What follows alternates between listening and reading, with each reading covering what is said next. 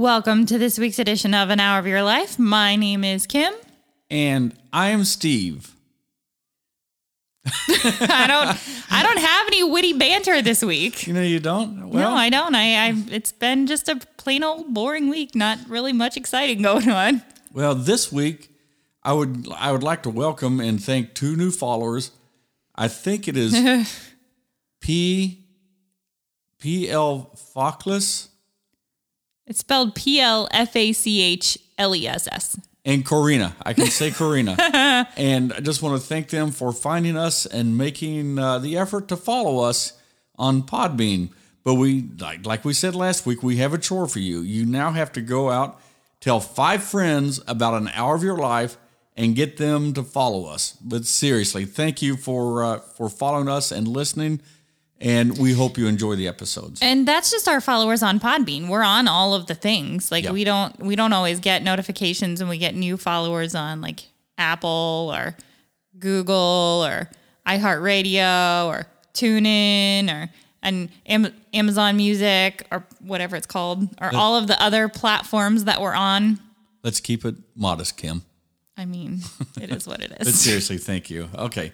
So if we sound different this week, it's because we have new microphones. Oh, here we go with the nerdy tech stuff. Okay, so it might take me a little bit of tweaking to get the sound just right, because to go through a bunch of stuff, I really don't know how it's going to sound once we get this published. I know how it sounds in my ears right now and when I do the stuff, but I don't know exactly how it's going to sound when we get it published. So it might take a week or two. We got fancy new microphones. Yeah. Steve says these are the microphones that like all the big time famous podcasters have. Michael Jackson recorded Thriller on these. Well, there you go. Yeah, there you go. It's good enough. Yeah, they're for the king of pop. It's good enough for us. Yeah, they're sure SM7Bs. So yeah, if you were wondering, but anyway. Saying that, I again want to thank Joe and the crew at Sweetwater for all their expert advice. We pretty much purchase all our gear exclusively from Sweetwater. And it's not just for the candy. Yeah. Yeah, they send candy every time you buy something. But maybe that's just Joe. Maybe he's just sending it to us because we're awesome. I don't know. But their customer service is absolutely the best. You get every time we buy something, we get personal attention from Joe. He always calls, follows up. I think Joe actually listens to our episodes sometimes to give us a little bit of feedback on what we're doing out there. But Joe, seriously, thank you for all you're doing. If you are Joe's boss, you should give Joe a big raise. Amen. Yes. Also, for our listeners, just so you know, Sweetwater is not paying us. This is not an ad. We actually do use Sweetwater, and we use Shure, and this is what we actually use. And we are just trying to, if you're in the recording business, Sweetwater is where it is at. So you should definitely check them out. Yeah. But Sweetwater, if you didn't want to send us a check, we're not going to turn it down. Yeah, we're not going to turn it down. But thanks, Joe. We'll probably just use it to buy more stuff from Sweetwater, honestly. Yeah, that's all it's going to happen. Just send us gear instead. But seriously, thanks, Joe, for all that you've done to help the show out and what you do. We are getting ready for St. Patrick's Day, which will be coming up. Yeah, pretty soon. Yeah. So COVID restrictions are starting to be relaxed where we are in Ohio. There's talk of health mandates being lifted sometime in the next month or two. We hope. But we're not out of the woods yet. We had plans to do a live episode from St. Patrick's Day from a party. But that got kind of nixed again this year, just like it did last year, but maybe next year. Because they've not been relaxed yet. Yeah, no, not yet. So I don't think that there's going to be any St. Patrick's Day parties again this year, unfortunately. Not to the grand scale that we typically see in Dayton. Yeah, we usually have, so our local St. Patrick's Day brouhaha at the Dublin pub is actually one of the top 10 in the country. But it didn't happen last year, and it doesn't look like it's going to happen this year. Dub Pub always finds a way around it. They had special Jameson bottles that the staff all signed last year, and they were the first ones, I think, or one of the first ones in the area to do carry out. Yeah, they block off the street for St. Patrick's Day. Yeah, so they're gonna find something to do, but it's not gonna be our normal party in the streets like it normally is. But next year, I think it's gonna be back. But if you're listening to us in Ireland and you want to be our guest for St. Patrick's Day, we'd love to have you on the show. You can just email us at alosthour@gmail.com, and we would absolutely love to have you on the show. Any other housekeeping, Kim? No, I don't think so. Like I said, it was kind of a boring week. This week, we're going to close out our Outlaw series, and we have some ideas in mind for future shows, another series that we'd like to start working on pretty soon. But I think we're going to do a couple of one-offs in the meantime while we get kind of our ducks in a row for the next big series. So we're going to close out our Outlaw series today. Just like last week, we thought we knew a little bit about Billy the Kid, and we were wrong. And the same thing happened this week. We thought we would do a simple episode about an outlaw and him doing outlaw things. Once again, somebody lost their head. And once we got into our research, though, we discovered how complex this individual was. And we were reminded that one of us studied Spanish for a lot of years and one of us didn't. So a common trend, was he an outlaw or was he a hero? Also, this outlaw started young at about the age of 16. It depends on where you stand if he was an outlaw or a hero. But our guy this week is even more complex than the guys that we've had in the last couple of weeks. And it's amazing to me that what we thought we knew really only scratched the surface. And what we thought we knew isn't even the biggest part of the story. And so now I'm thinking that the education system has failed me. So do we call him an outlaw? Or maybe a bandito would be more accurate. Do we call him general? Do we call him governor? By now, you've probably figured out who we're talking about. If not, Steve, would you care to enlighten the good folks? Or do we call him a revolutionary? Which he was. That is true. So today we're talking about, and I will butcher this. Kim, do you want to go ahead and say that? Doroteo Arango Arambula, better known as Francisco or Pancho Villa. Okay. Pancho was born on June 5th, 1878, and he lived until July 23rd, 1923. Pancho was a Mexican revolutionary general. He was, now let's be clear here, he was not a socialist, he was not a communist, but he did have a utopian vision for Mexico.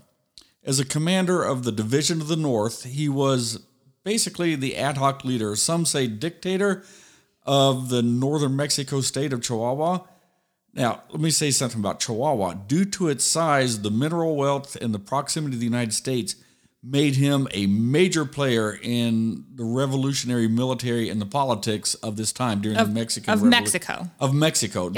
the Mexican Revolution. His charisma and effectiveness gave him great popularity, particularly in the North, and he was the provisional governor of Chihuahua in 1913 and 1914. So, I mean, he's not just your run-of-the-mill. He's not just a bandit. Yeah, he's not just your run-of-the-mill guy here. Yeah. However, his violence and ambition prevented his from being accepted into the pantheon of national heroes until some 20 years after his death. And so I think that even is an indicator of the importance that he played in the history of Mexico. Well, and the same was true with Ned Kelly too. Yeah. You know, he was an outlaw until he wasn't. Yeah. Till he was a hero. Yeah, but Pancho was the governor. That's true. So, yes. So I mean, he's okay. So today, his memory is honored by many Mexicans, and numerous streets and neighborhoods in Mexico are named for him. In 1916, he raided Columbus, New Mexico, which led to the punitive expedition commanded by none other than General John G. Pershing of World War I fame. Pershing chased him for a year, but never caught up to Pancho. Villa and his followers, known as Villistas, used tactics such as propaganda and firing squads against his enemies. They expropriated hacienda land for distribution to peasants and to soldiers. He robbed and commandeered trains, and like the other revolutionary generals, he printed his own money to pay for his cause. I wish it was that easy in real life. I'm just going to print some money. We wouldn't have a studio down here. We'd be running a printing press. Right. Okay. Despite a lot of research by by Mexican and foreign scholars, many of the details of Pancho Villa's life are in dispute. What is not in dispute is that the violence that Villa used for decades led to political instability and the economic insecurity for Mexico. So that basically is just a summary of the story. And now I think we're going to... Yeah, we're going to try and break it down as simply as possible. We've eliminated a lot of names and translated as much Spanish as we could. I will probably be cutting in a lot. Like I said, I studied Spanish for several years in college after studying it in high school as well. I'm not fluent by any stretch of the imagination, but I linguistically know it a little bit better than Steve does. So if I jump in, What are you saying, Kim? I'm saying that I've studied Spanish and you haven't. So if I jump in, that's the only reason why. So just hang on and enjoy this episode. Not much is known about Pancho Villa's early life. Most records claim that he was born near San Juan del Rio, Durango, on June 5th, 1878, the son of Agustin Arango and Maria Michaela Arambula.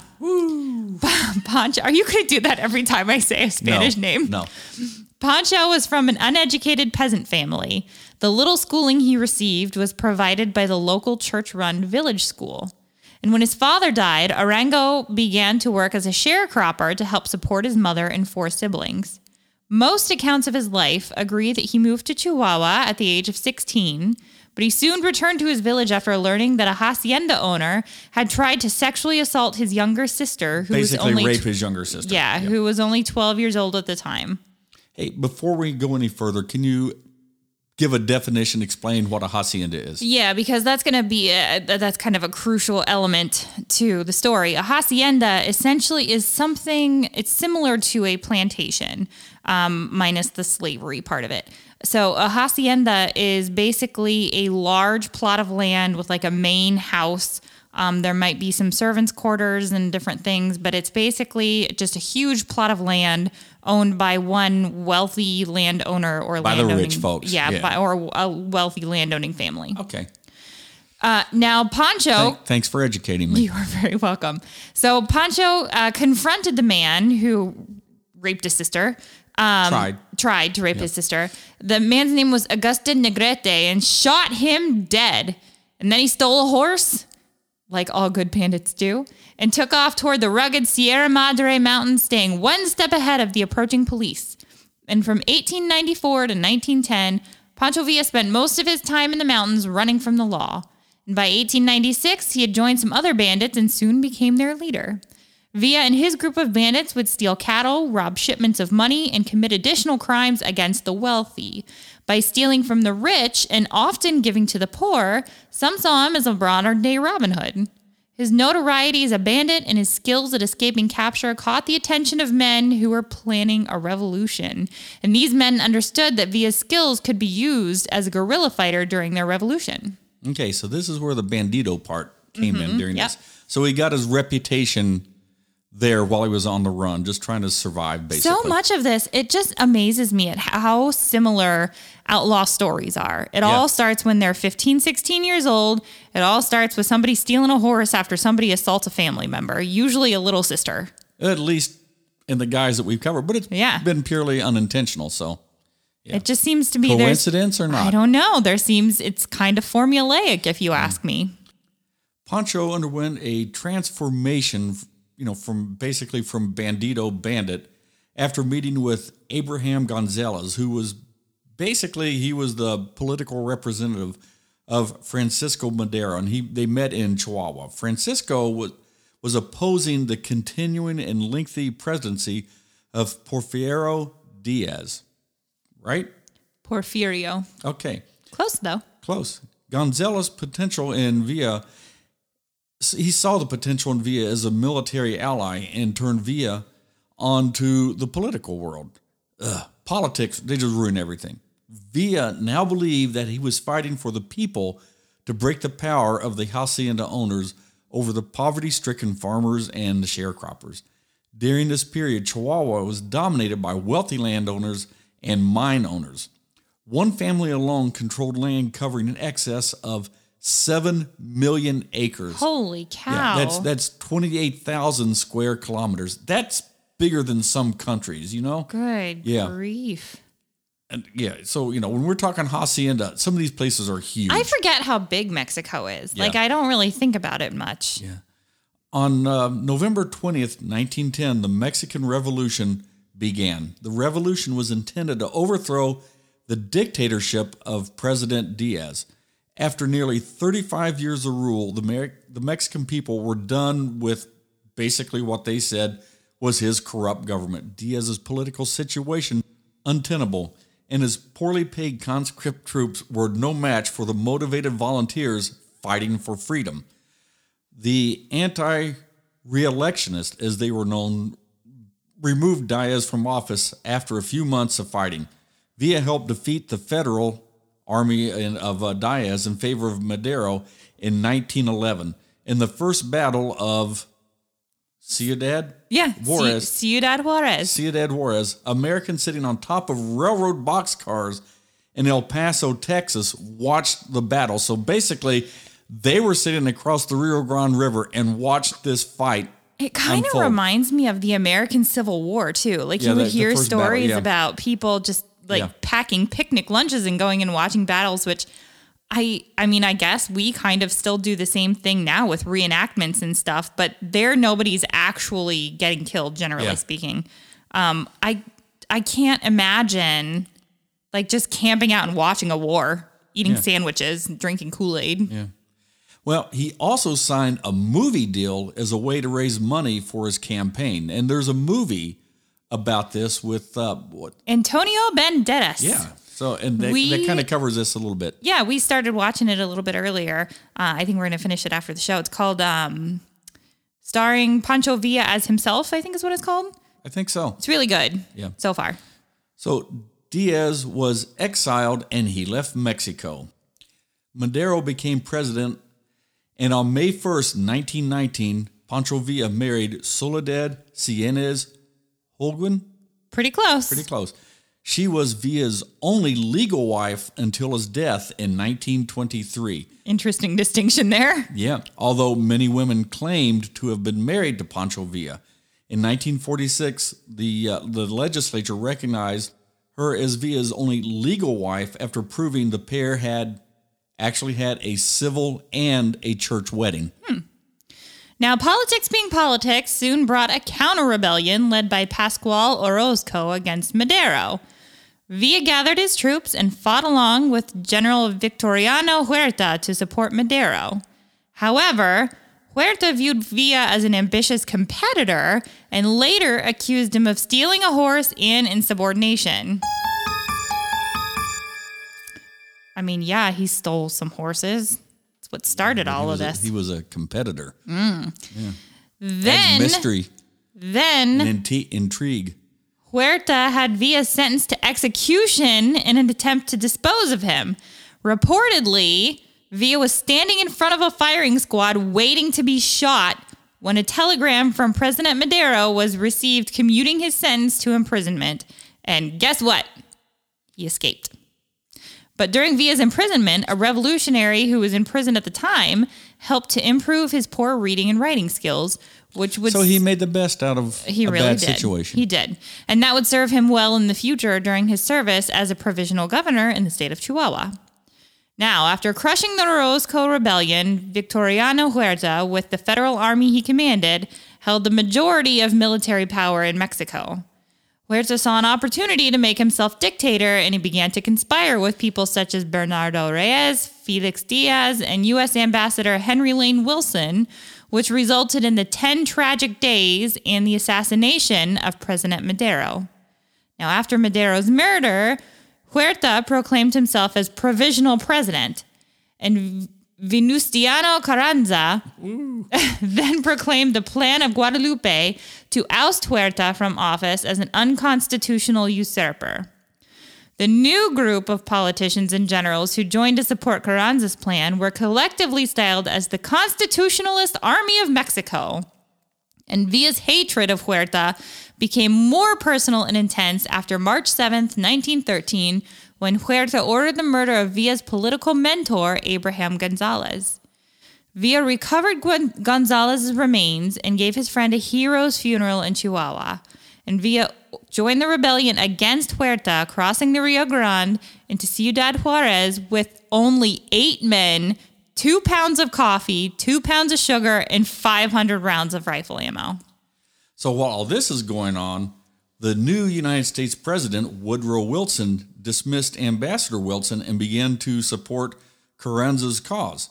Villa's remarkable generalship and recruiting appeal, combined with his ingenious fundraising methods, like printing his own money. Or making a movie. In his support of rebellion would be a key factor in forcing Huerta from office just in a little over a year on July 15th, 1914. This was the time Villa's greatest fame and success. He recruited soldiers, both Mexican and mercenary, soldiers from the U.S. or people from the U.S., and raised money via methods such as forced assessments, which is like pay me for protection money on the hostile hacienda owners, and through train robberies and other bandito activities. In one notable escapade, he held 122 bars of silver ingot from a train robbery and a Wells Fargo employee hostage, and forced Wells Fargo to help him fence the bars for spendable cash. A quick, hard-fought series of victories in Ciudad Juarez and Tierra Blanca, Chihuahua, and Ojinaga followed. Could you imagine if you were that Wells Fargo employee? Yeah. I don't know what would that be like? Would that be? It was probably scared, I'd say, unless that'd be a heck of a story to tell your kids. Yeah, and it was I'm not going to hurt you. I just need the money, so don't worry about it. Here's some ice cream. Yeah. But then that Wells Fargo employee, I mean, if he wanted to be a part of the movie, I bet. Yeah, if Villa was like that, hey man, it's cool. You'll be fine. You'll be fine. But can when you get out of this, can you just let people know that you were terrified and that I'm a super scary dude and kind of play it up? Yeah. I bet that's what happened. Maybe. Anyway, when Villa became the provisional governor of the state of Chihuahua. As governor of Chihuahua, Villa raised more money for a drive to the south by printing his own currency, as we'd mentioned earlier. Crazy. He decreed his paper money to be traded and accepted as well, along with the gold Mexican pesos under penalty of execution. Then that's the way to get stuff done. I'm going to print money, you're going to accept it, or I'm going to chop your head off. Yeah, well, that's a method. He then forced the wealthy to trade their gold for his paper pesos by decreeing gold to be counterfeit money. So that your gold's worthless, but my paper money is the standard these days. He also confiscated the gold of banks in the case of Banco Minero by holding hostage a member of the bank's family until the location of the bank's gold was revealed.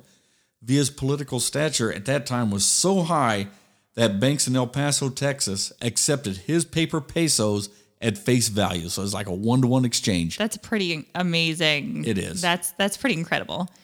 He was good with the United States. Yeah. Okay.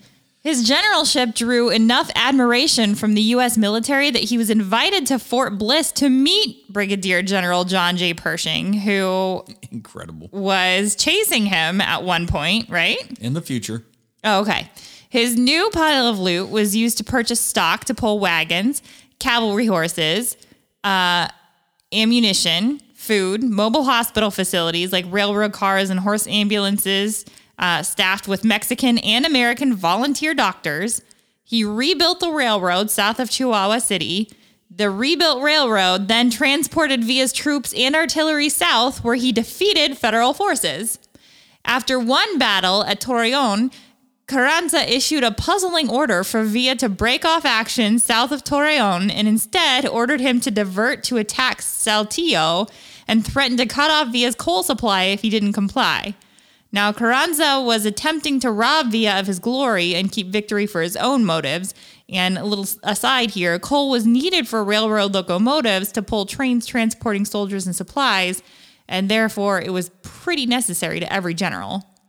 Now, this was widely seen as an attempt by Carranza to divert Villa from a direct assault on Mexico City so as to allow Carranza's forces coming in from the west to take the capital first. And they did enter Mexico City ahead of Villa. Okay, we said politics or politics. I mean, Yeah, it doesn't matter what country, what age, whatever. Yeah, hope you're staying with us as we go, because this is a pretty cool story.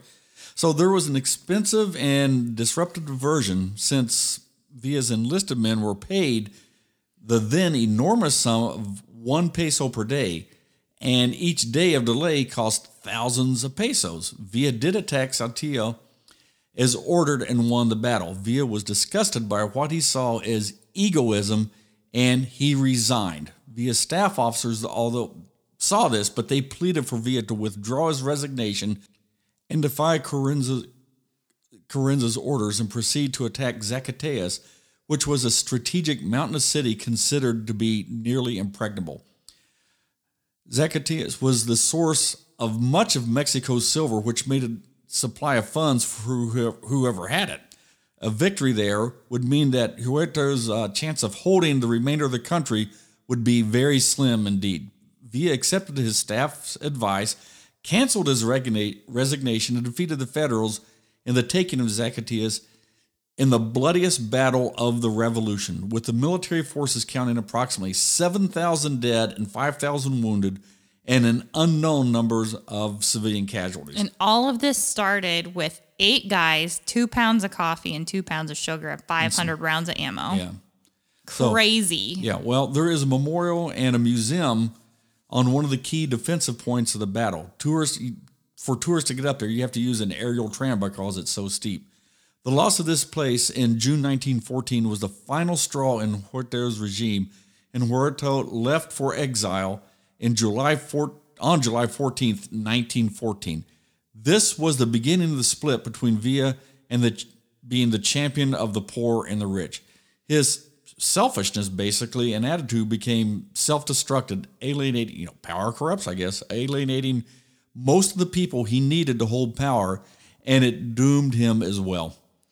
Villa was forced out of Mexico City in 1915 following a number of incidents between himself, his troops, and the citizens of the city, and the humiliation of President Eulalio Gutierrez.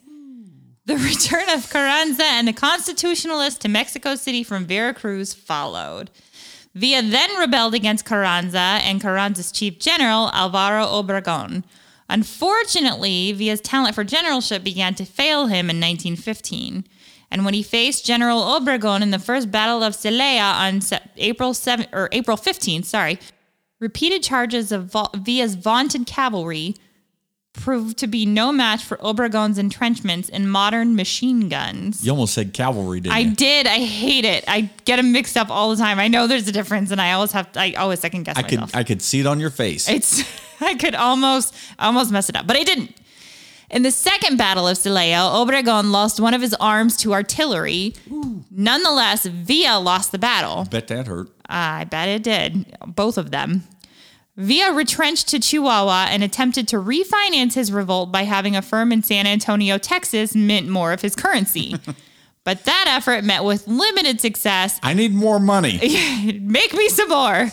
And the value of Villa's paper pesos dropped to a fraction of their former value as doubts grew about his political viability. Villa began ignoring the advice of the most valuable member of his military staff, Felipe Angeles, and eventually Angeles left for exile in Texas. So you're staying with us so far? It's a lot. I never knew this side of Pancho Villa. Like I said, I just thought he was just like a bandit and made some raids and the cavalry and everyone chased him. Boy, you were wrong. Yeah, I had no idea about this. But let's get into the part of the story that most Americans are familiar with. This is what is called the punitive expedition. The United States, following the diplomatic policies of Woodrow Wilson, who was the president of the United States at the time, believed that supporting Carranza was the best way to expedite establishment of a stable Mexican government. And they refused to allow more arms to be supplied to Villa and allowed Mexican constitutionalist troops to be relocated at U.S. railroads. Villa, possibly out of a sense of betrayal, began to attack Americans. He was also further enraged by Obregon's use of searchlights, which powered by American electricity, to help repel a night attack on one of the border towns in Sonora on November 1st, 1915. In January 1916, a group of Villa's troops attacked a train on the Mexican Northwestern Railway near Santa Isabel, Chihuahua, and killed 18 American employees of the Asarco Company. That's a mouthful. Yeah, it is. On March 9th, 1916, Villa ordered 1,500. However, this number is disputed by at least one official U.S. Army report stating only 500 to 700 Mexican raiders made a cross-border attack into Columbus, New Mexico. That's still a lot of people. This raid was in response to the United States government's official recognition of Carranza's regime and for the loss of lives in battle due to defective bullets purchased from the United States. Yeah, he was a little upset at this time. They attacked a detachment of the 13th United States Cavalry, seized 100 horses and mules, burned the town, killed 10 soldiers and 8 civilian residents, and took with them a lot of ammunition and weapons. President Wilson responded to the Columbus raid by sending 6,000 troops under General John G. Pershing to Mexico to pursue and catch or capture Pancho Villa. Wilson also deployed several divisions of Army and National Guard troops to protect the southern flank of the United States border against further raids and counterattacks. So these actions by the United States, as we said, became known as the Punitive Expedition. Punitive being punishment. Yeah. During the search for Pancho Villa, the United States launched its first air combat mission with 8 airplanes.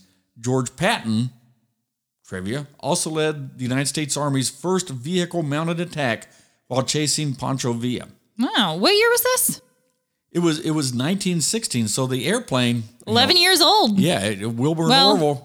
No. 1908. 1903. 03? 03 was the first flight, so... It's beginning of aviation. Yeah. Wow, that didn't take long. Yeah. So, at the same time Pershing was hunting Villa, Pancho was also being sought by Carranza's army. Everybody wanted a piece of Pancho Villa, the Mexicans and the Americans. Instead of capturing Pancho Villa, Pershing encountered significant local hostility and engaged in a skirmish with Carranza's forces. Now, this story is about to get as complicated as U.S. politics in the Middle East. Because it's not complicated already. Yeah, I mean, not just U.S. politics, but just politics in the Middle East. There's a lot. Whole lot. Which, may I point this out at this time, we live in the present, and we tend to forget things were just as complicated in history as they are today. And I think this is why I personally tend to see through all the drama that politicians drum up these days. Seriously, think about it. Every presidential election since I've been alive, I've heard it declared, this is the most important election of our lifetime. The world is going to end if candidate X doesn't get elected. Did you ever hear the story about the little boy that cried wolf? Yeah, and I honestly think that I disagree with people who say that politics are, when you say they're just as complicated in our history as they are today, I would say politics were more complicated in history because now we have the benefit of hindsight. A lot of it, what they say, nothing new under the sun, history repeats itself, and whatever other cliche you care to use.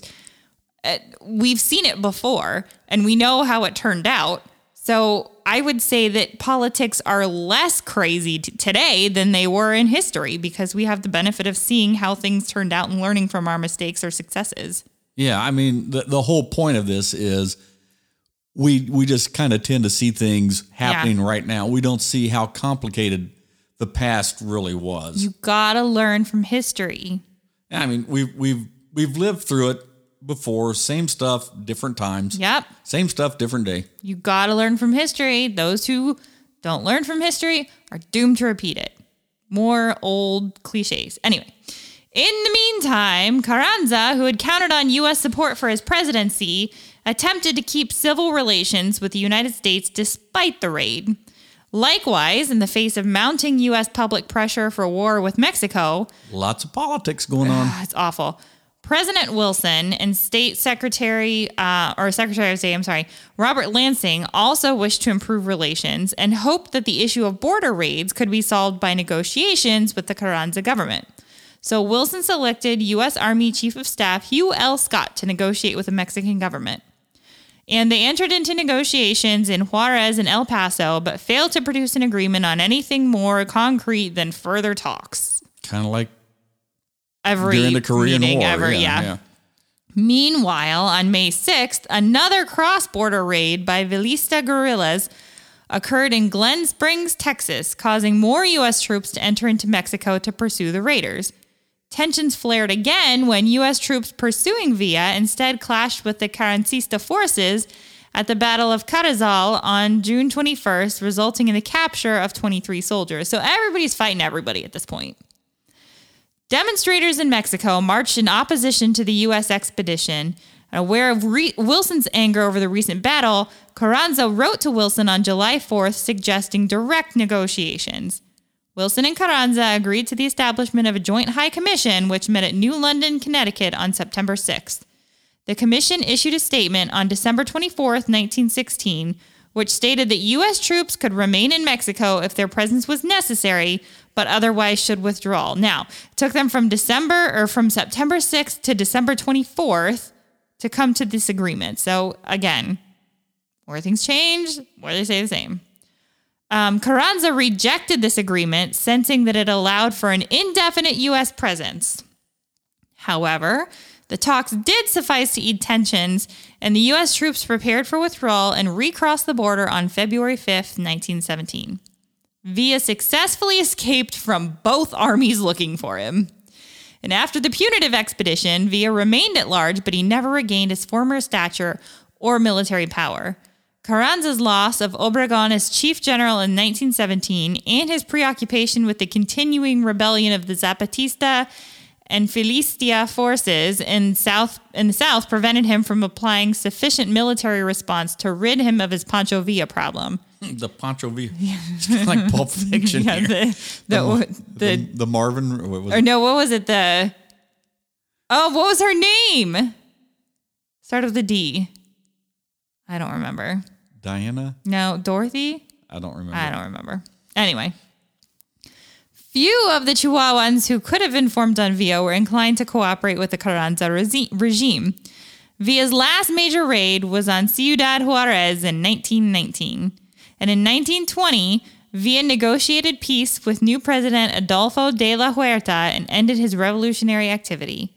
He went into semi-retirement with a detachment of 50 guards for protection at the hacienda of El Canutillo.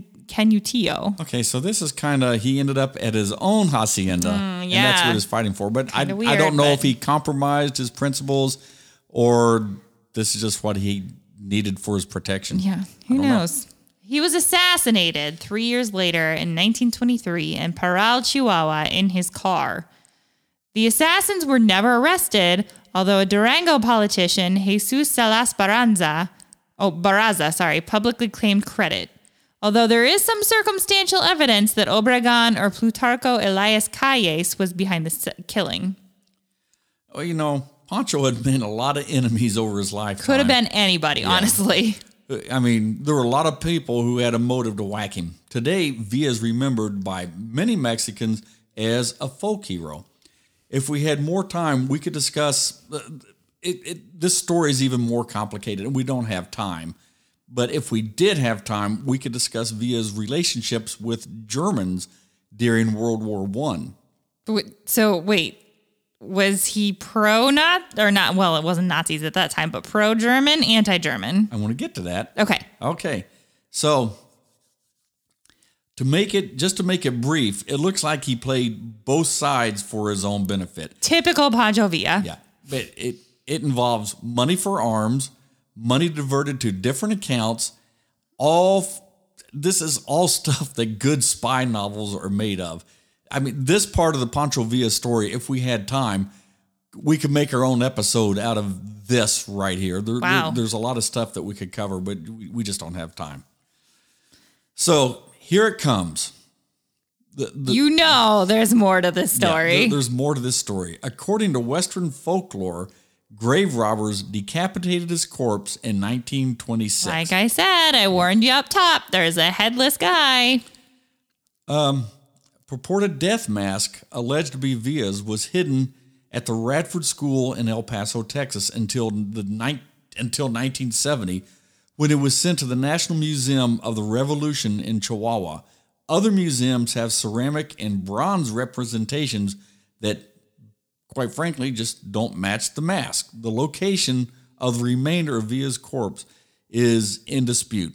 Some say it may be in the city cemetery in Parral, Chihuahua, or in Chihuahua City, or in the Monument of the Revolution in Mexico City. How do they not know? I don't know. I mean, I guess it's not like it was a super, super long time ago. I don't know. Someone dug it up. His body. Well, up. yeah, I guess that's true. Yeah. Tombstones for Villa exist in both places. And you know what? Maybe part of him's there and part of him's... Could be. And just to add to the story, a pawn shop in El Paso, Texas, claims to be in possession of Villa's preserved trigger. His preserved trigger finger. What are you going to do with Pancho Villa's trigger finger? How are you going to prove it? Right. Yeah. Yeah. Well, I mean... If they found his body, I guess they could. I guess you could some DNA test it, but yeah, if they found his body. Yeah. Now, his final words, this sounds like something straight out of a Mel Brooks movie. So his final words were reported as, "No permitas que esto acabe así. Cuéntales que he dicho algo," which translates to, "Don't let it end like this. Tell them I've said something." All right. Which is like the most... it just sounds like I said, it sounds like the most Mel Brooks ending ever. Yeah. Tell them I said something profound. Yeah. So that is the story of Pancho Villa. We could have gone into more detail, like with the relationship with Germans during World War II and Mexico's whole thing. And that had a lot to do with, actually, because it was 1917, General Pershing was chasing, and there was a lot of spy stuff going on right here. And the United States had cables, and they had information about Germany's relationship with Mexico and bringing arms in, and that would tie up this and that, and money, and especially troops and resources. So, Wilson and the United States had reason to stop this because they were getting ready to send U.S. troops to France to fight World War I. So it's if you very, very complicated. really want to know, what do we tell them?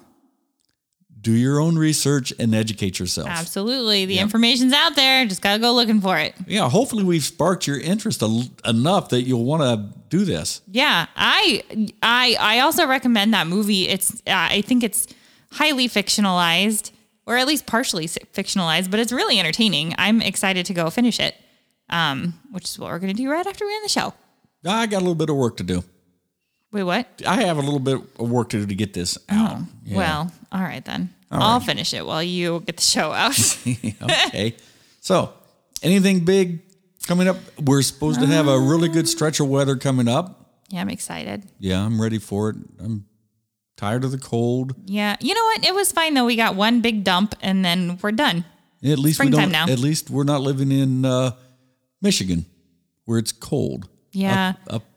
Thoughts too north. for our friends down in Kentucky. I know y'all have been dealing with some flooding issues. Our friends down in Texas going through their own problems. So just thoughts going out to all of you guys that are dealing with those nature issues. They're saying it's going to be a real bad year for tornadoes. So just a piece of advice. Because of what? El Nino. Oh, La Nina. La Nina. La Nina. A piece of advice that we learned kind of the hard way when tornadoes ripped through here a couple years ago. If you have a basement, prep your basement. Get some like MREs and water and stuff. Keep it in your basement, some blankets. Some canned food. Canned food. If you have access to MREs, get those. Something that we didn't even think about until tornadoes came through here. It's a good idea to make copies of your driver's license, of your just those wedding. Your bank statement or your bank account information. It was not something that we ever really thought about until I was reading a story of a local lady who went to try to get a new debit card and she had no identification. The tornado took her identification. So it's always a good idea to have copies of important documents and stuff. Keep them in maybe like a lockbox in your basement, or just like a go box that you can take with you if you're hiding in the bathtub for a tornado or whatever else. If you live in a place that has natural disasters, consider making copies of your information. Another good thing to have is either a battery powered radio or a crank radio, so you can get information. Because if power goes out, you're going to want to know where food is, where resources are. There's just Our little town in Beaver Creek experienced this, which will be 2 years on Memorial Day. Mm-hmm. And it's important to have this stuff. It sounds like, it'll never happen. But we didn't think it would happen to us. We didn't think it'd happen. We were not like in a normal path of a tornado, but we were. Yeah. So just a little PSA for everybody as we get ready for the spring weather craziness that happens every year. They say it's going to be bad this year. So. Yep. Okay. And the locust plague is coming. It's like the end of days. All right. Well, like I said last week. Shout out to our friends in Iceland who are going through 18,000 earthquakes in a week. Yeah. They say that there's going to be a volcano, but it's going to be kind of an anticlimactic volcano. Not the explosive. It's going to be like a volcano. They may have to change the terrain maps a little bit. From what I read, it's going to be like those science experiments where you put the in the vinegar and stuff like that and let it kind of just boil and roll out. So we hope that's what it is. Iceland, if you're listening, stay safe. Be careful. All right. I think that'll about wrap up this week. Right. So, Kim, how do they get hold of us? Find us on all the things on Instagram and Facebook. It's An Hour of Your Life. On Twitter and Gmail, it's A Lost Hour. Yep. And remember, if you're in Ireland, you want to be on the show, drop us a line. We'll get you on. Yep. And folks, help us out. Tell your friends about us. We'd like to get some more followers, and we just want to build our audience up, and because we have fun doing this. We do. We don't want to just do it for ourselves, although we would. If there is something that you want to hear, if you don't have the time to do your research and educate yourself, and you want us to do it for you, drop us a line. Let us know what you want us to talk about, and we'll research it for you. All right. I think that's it. That's it. All right. So from our studios, from the 13th Hour studio in Sugar Creek Township, Ohio. Thanks for spending an hour of your life with us. Why is that so hard? I don't know. I know where I live. Do you know where you live? I know where I live. Okay.